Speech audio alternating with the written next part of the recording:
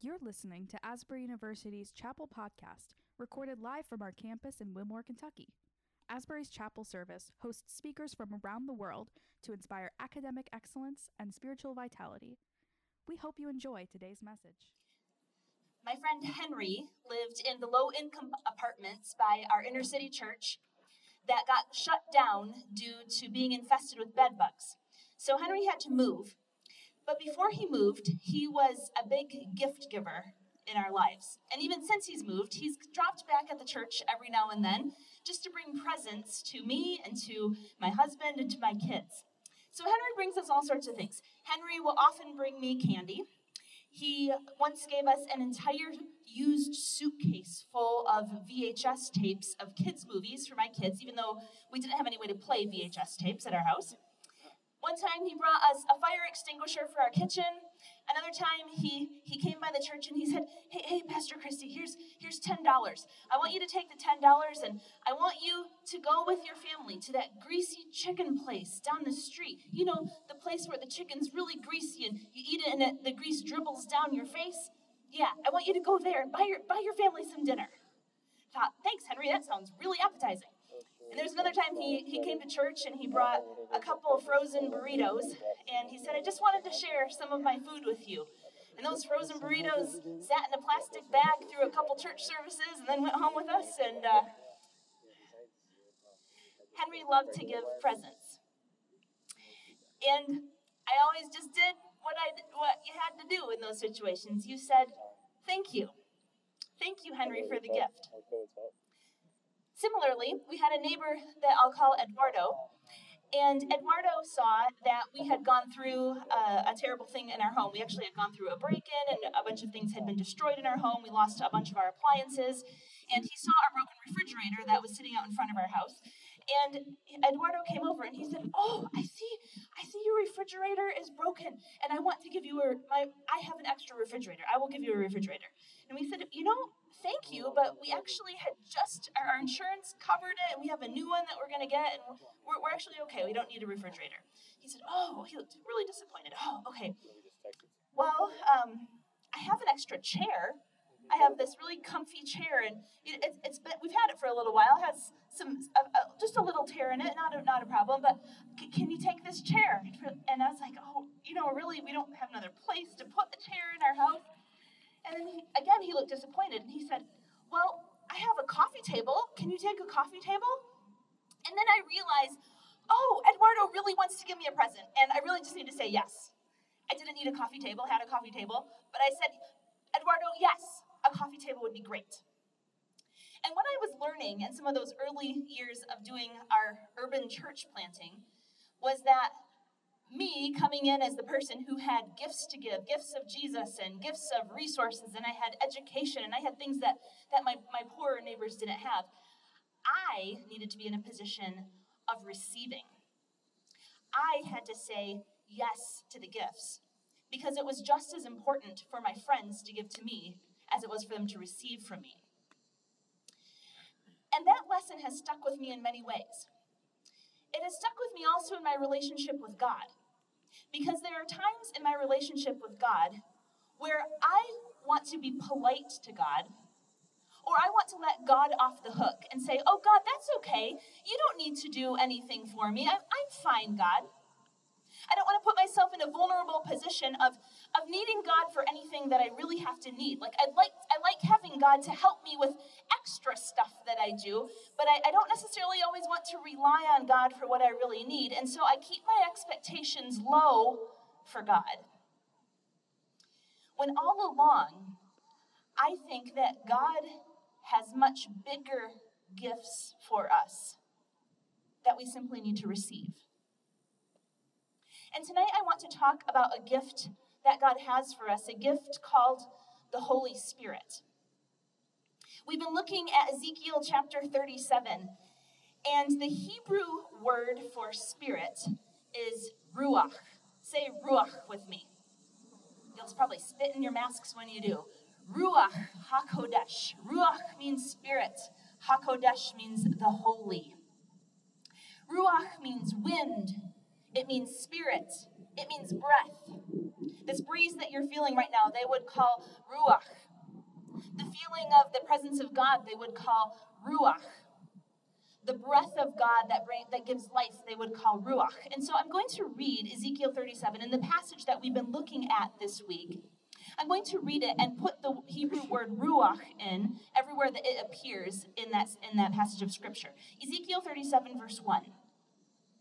The hand of the Lord was on me, and he brought me out by the ruach of the Lord, and set me in the middle of a valley. It was full of bones. He led me back and forth among them, and I saw a great many bones on the floor of the valley, bones that were very dry. He asked me, Son of man, can these bones live? I said, Sovereign Lord, you alone know. Then he said to me, Prophesy to these bones and say to them, Dry bones, hear the word of the Lord. This is what the Sovereign Lord says to these bones. I will make ruach enter you, and you will come to life. I will attach tendons to you and make flesh come upon you and cover you with skin. I will put ruach in you, and you will come to life. Then you will know that I am the Lord. So I prophesied as I was commanded, and as I was prophesying, there was a noise, a rattling sound, and the bones came together, bone to bone. I looked, and tendons and flesh appeared on them, and skin covered them, but there was no ruach in them. Then he said to me, Prophesy to the ruach. Prophesy, son of man, and say to it, This is what the sovereign Lord says. Come, ruach, from the four ruach, and breathe into these slain, that they may live. So I prophesied as he commanded me, and ruach entered them. They came to life and stood up on their feet, a vast army. That's a lot of breath. That's a lot of God's breath and God's blowing all over this passage. From the four winds, from the north, south, east, and west, from the breath that was breathed into the bodies, from the breath, the Spirit of the Lord that carried Ezekiel into the valley. There's a lot of God's breath blowing all over this passage. And this passage is all about the Holy Spirit blowing everything up with his life-giving presence. I love how the Holy Spirit is functioning in this passage. It talks about the Holy Spirit carrying Ezekiel out to this graveyard of dry bones. There's this picture of the Holy Spirit pursuing and probing. This picture of the Holy Spirit swirling around the bones, getting in everybody's business. It's a picture of the Holy Spirit investigating this graveyard of dry bones, poking, checking everything out. It's a picture of the Holy Spirit being summoned from far places and the Holy Spirit coming. The Holy Spirit today is, if you are a believer in Jesus, you have the Holy Spirit in you. You have been given a deposit of the Holy Spirit in you. If you are not a believer in Jesus, the Holy Spirit is swirling around you, still connecting with your life, still calling out to you. The Holy Spirit swirls around the lost. The Holy Spirit blows like the wind all around those who are in dark times of sin. This Holy Spirit haunts our arguments, swirls around us during our bickering and our fighting. This Holy Spirit whirls through our streets and through our dark alleys and gusts into the darkest corners of our closets. This Holy Spirit shows up at the bar and wafts into the rafters, chasing his people. He ventures into the dark nights and he sees our secrets. This Holy Ghost meets us in our unholiest places. He flows through our mud and our slime in our lives, through our dark choices. And he taps us on the shoulder, saying, Can these bones live? The Holy Spirit reminds me a little bit of my 1-year-old golden doodle puppy named Tuck. It's not because my dog is holy. My dog is not sanctified and probably has a little bit of the other in him. He's very naughty. He gets into trouble every day. We are in the advanced puppy class. We just started last week. We are in the advanced puppy class in puppy school, but it's only because they automatically graduated everybody who showed up at the beginner puppy class, not because we really deserved to advance to the next level. So Tuck does not resemble the Holy Spirit in terms of holiness, but when it comes to persistent pursuit, Tuck nails it. As I pictured the Holy Spirit in this passage, carrying Ezekiel out in his spirit into the valley of dry bones, and the Spirit carrying him into the middle of the dry bones cemetery. And as I pictured the Holy Spirit of God blowing with the breath of God, I picture the Spirit nosing around the bones, wafting through the bones, going through the graveyards of our lives. My dog doesn't miss anything. He checks everything out. He is curious. If it is there, he will find it. He greets me at the door with enormous enthusiasm. He is always happy to see me. The other day, I came home, and he was upstairs, and he must have heard the door shut, and so I heard him kind of stirring upstairs, and meanwhile, I moved through the house. And by the time he came downstairs, I had already moved to the back of the house. And from a distance, I saw him trot down the stairs, then he crossed into the living room looking for me. Then when he didn't find me, he backtracked to the dining room, and then his head is turning swiftly from side to side everywhere, looking for me. Where's Christy? Where's Christy? And then he trotted right past me into the kitchen, didn't realize I was there, then he backtracked, and then he found me, and then it was puppy kisses and this violently wagging tail. He was so delighted to find me. And just as my puppy is committed to finding me, the Holy Spirit is pursuing you. Now, the Holy Spirit never loses track of you, but he comes after you, delighted to see you, constantly, regularly seeking you out, persistently pursuing you. Whether you are a Christian or not, the Holy Spirit is regularly coming after you. There's a lot of the Holy Spirit available. There's a lot of the Holy Spirit available to all of you. In Ezekiel 37, verse 7, Ezekiel says he was told by the Lord to prophesy to the bones, and as he does so, there is flesh and muscle and sinews, and these bones start rattling together, and these bodies start to form. But then we just end up with bodies that aren't alive yet. It says at the end of verse 7, but there was no breath in them. So we have a body with no breath.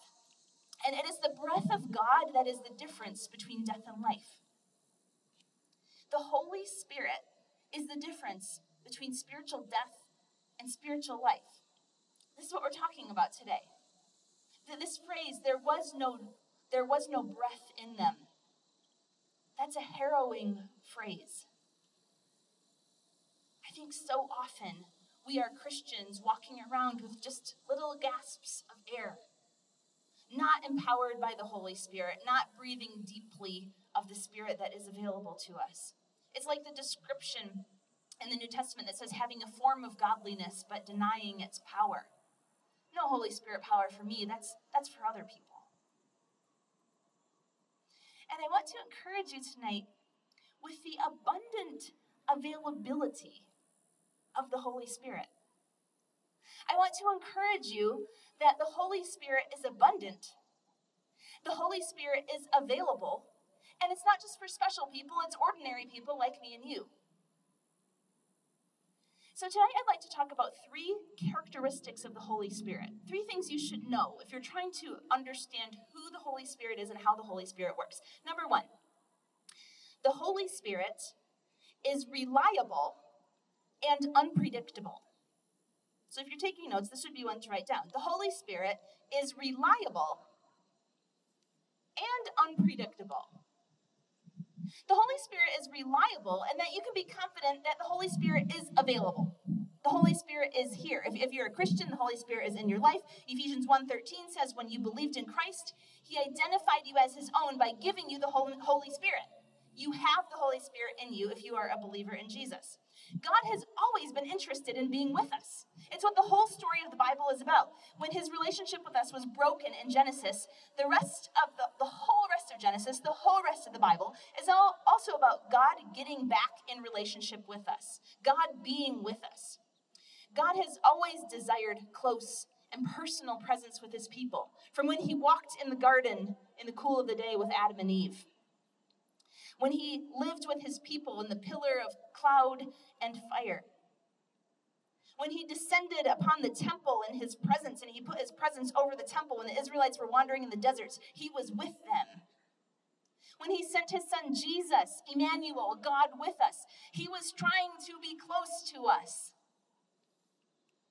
And then in Acts, he sends his Holy Spirit to be with us even more closely, even more fully than what had ever happened before, everywhere, every day, for all believers. He has always been about being with his people, and you can rely on him to be available to you.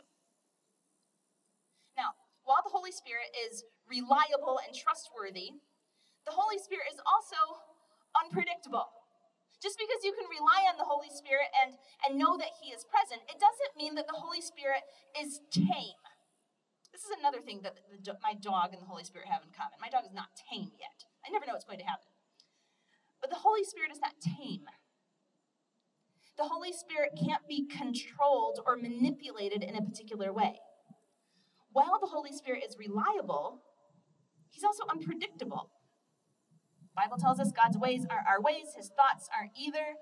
The Holy Spirit is not tame, he's a little bit wild. There are multiple stories in the New Testament about non-Christians who saw the Holy Spirit at work, and they said, wow, the Spirit of God, this is powerful. I want some of that. And then they tried to buy it. Simon the sorcerer saw the Holy Spirit at work, and he said, how much does it cost? In the Old Testament, we have Saul and the witch of Endor, and he wanted to pay this witch for magic. The Holy Spirit isn't magic that you can just make happen. The Holy Spirit has a mind of his own. You can pray to the Holy Spirit, you can ask the Holy Spirit for power, but the Holy Spirit is wild and free. The Holy Spirit's going to do what the Holy Spirit wants to do. I love that phrase in the scriptures that says the wind blows where it pleases. In fact, that's been my prayer for this week of Fall Revival at Asbury. The wind blows where it pleases, meaning the Spirit is going to do what the Spirit wants to do. The Holy Spirit is wild and free. The ancient Celts called the Holy Spirit the wild goose. And in the valley of dry bones, Ezekiel had no idea what God was going to do.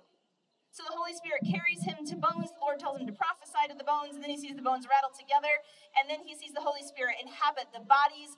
No, Ezekiel did not know what the Holy Spirit was going to do, and you can't predict it either. When it comes to the Holy Spirit, you're just along for the ride. The Holy Spirit is always reliable, but also unpredictable.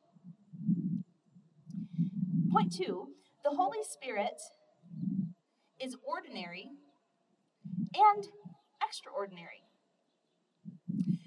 Now, I think that a lot of us understand the whole extraordinary part of the Holy Spirit. We've heard some crazy stories. We've read the book of Acts, and we've read about the day of Pentecost when the Holy Spirit was given to all believers, and tongues of fire fell from heaven, and they started speaking in other languages, and then they couldn't contain themselves. They went out and started talking to everybody about Jesus in people's own languages. We've heard of these kinds of extraordinary stories, mighty, mysterious movements of God. But the Holy Spirit often likes to be ordinary, too. He does both. The Holy Spirit is given to all believers, not just special ones. The Holy Spirit is available for all here at Asbury University. And look in the passage at who the Spirit is being given to. The breath of God goes into the dead. The breath of God goes into those who were slain in battle, who died a terrible death and are in dishonorable defeat. These are people who lost. These were the losers. These were the disasters, the hopeless causes. These were people who were clearly too far gone. And the Holy Spirit comes on them. This is a message of hope for us, that the Holy Spirit works with ordinary people. Why do we miss so much of the everyday, ordinary work of the Spirit? I've recently started a new practice, a couple years ago, started a new practice in my life with my Bible reading and prayer time, and I began something called review days. And so now, after I read about 5 chapters of Scripture, it usually takes me a week or 2 to read 5 chapters of Scripture, and after I read 5 chapters of Scripture, I pause and I don't read anymore. I just go back and I look at my journal of what I've written down the last few days. Now, all I write in my journal are just things that I want to remember, things that stuck out in Scripture, something important I was praying about. I just have usually a couple little things written in my journal. And on my review days, I don't look for more content. I simply try to look back and see what jumps out at me and what the Spirit had been doing in my life. And I can't even tell you how amazing it is that I forget what God does even 2 days after He does it. And so often on my review days, I'm surprised of, oh yes, 3 days ago, God did this thing. Or 2 days ago, I prayed for this and look what God did. Or just a couple days ago, I read this passage of Scripture and wow, that is even more meaningful to me now. There's been something about this practice of review that has made me realize the power of the Holy Spirit in the ordinary parts of my life. We so often miss the everyday work of the Spirit.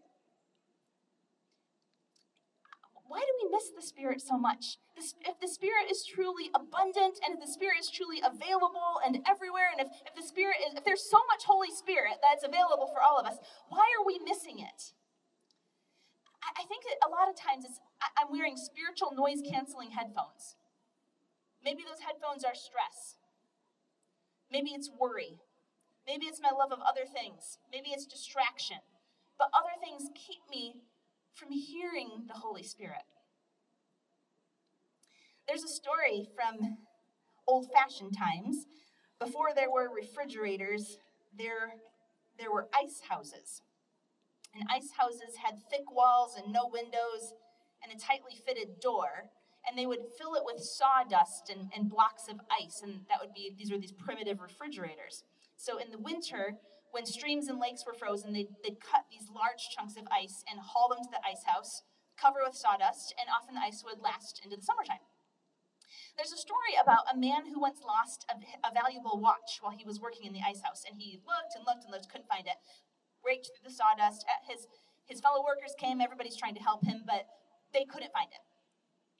There was a little boy who heard about this search, and so he slipped into the ice house during the noon hour when all the men were breaking for lunch, and he finds the watch. The men are amazed, and they say, "How did you find this watch?" And the boy says, "I closed the door, I laid down in the sawdust, and I sat very still, and soon I heard the watch ticking." A lot of times, we miss the Holy Spirit because we just need to go somewhere, shut the door, lay down in the sawdust for a minute, and keep very still. This beautiful Holy Spirit is in all of our ordinary moments. And sometimes it takes a minute for our ears to adjust, because when we're used to the noise of the world, it can be hard for us to pay attention. But let's wake up to the Holy Spirit. The Holy Spirit is reliable and unpredictable. The Holy Spirit is ordinary and extraordinary. And then third, the Holy Spirit is essential and extravagant.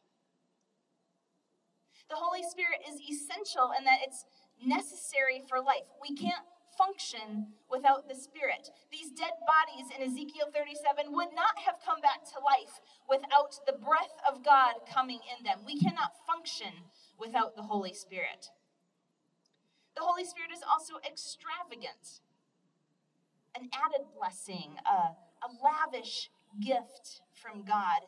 We often think of the Holy Spirit as an added bonus. Like, okay, well, I'm going to be a faithful Christian, and if I get a little Holy Spirit, bonus. I'm just going to go on and do my thing, and if I get some Holy Spirit, then good, it's just a little extra. We often think of that as something extra, but the fact is that He has given us His Spirit. We We only need to wake up to his presence.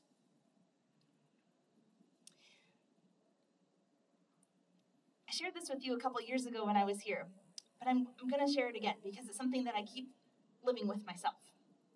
Think about mining for gold. When someone mines for gold, you dig with your pickaxe through hard rock. And after lots of hard work, if you're lucky, you eventually get a little bit of gold ore. In fact, they say that most gold ore today contains only microscopic grains of gold, and it takes tons of rock to produce ounces of gold. It is scant. It is rare. And there have been times in my life when I have thought that is exactly how it is with the Holy Spirit. If I work really hard, if I swing my pickaxe enough times, and if I get a ton of rock, then eventually I'm going to get a little scant bit of Holy Spirit, and it's going to be worth it, and it's going to be so good. That's been my view of the Holy Spirit in the past, that the Holy Spirit is scant, rare, hard to get. But this isn't the Holy Spirit. The Holy Spirit is not scant and rare like gold. The Holy Spirit is abundant and essential like oxygen. Take a deep breath, wherever you are right now. Take a deep breath. Did you get enough oxygen? Okay, take another deep breath. Good, take one more. All right, are we running out yet? Is there enough for you to take one more breath of oxygen? Go ahead and take one more breath. Are we running a little low? Are we depleted in oxygen levels here? No, there's so much oxygen. It's available. We can keep breathing. We can keep taking breaths. This is how it is with the Holy Spirit. The Holy Spirit is not scant and rare like gold. The Holy Spirit is abundant and essential to our very lives like oxygen. That is the abundance of God that is available to us. You cannot live without him. Ezekiel 37, verse 9, he says, "Come from the four winds, O breath, and breathe into these slain, so that they may live." So I prophesied as he commanded me, and breath entered them. They came to life and stood up on their feet, a vast army. Ezekiel calls the Ruach from the four winds, the north, south, east, and west. He calls the Ruach, and there is so much spirit coming from all directions. When he summons it, it comes, and it is all over the place. There's so much available. And not only, it would be miraculous enough if there would be enough breath of God that would come to resurrect one person. But it's not just one. A vast army resurrects. God's got enough Holy Spirit for each of you. God is not going to run out of Holy Spirit, filling up a few people here and there. He has an abundant supply of Holy Spirit for all his people.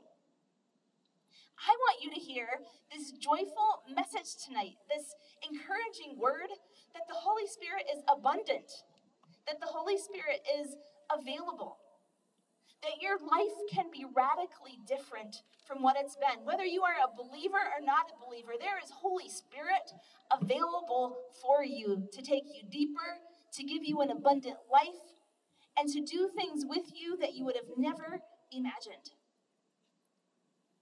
Can these bones live?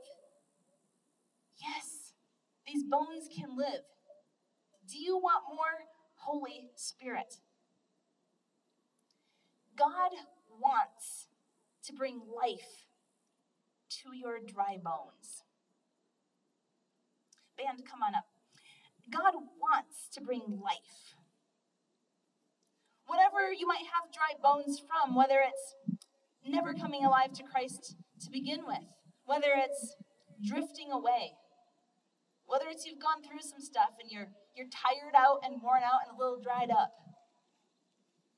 God is inclined toward you. God wants to bring life to your dry bones. There is this gift called the Holy Spirit that God wants to give to you, and some of you are saying, "Oh no, God, that's okay. I don't want to bother you. No, God, I don't want that gift, God." But God is saying, "I have so much for you. You can't even imagine how much I have for you." Luke 11:13 says, "If you then, though you are evil, know how to give good gifts to your children, how much more will your Father in heaven give the Holy Spirit to those who ask?" How much more will the Father in heaven give the Holy Spirit to those who ask? If Eduardo and Henry wanted to give me gifts, how much more does God want to give you his Spirit? Receiving the Holy Spirit has a lot less to do with some big dramatic experience and a lot more to do with waking up to his presence all around us.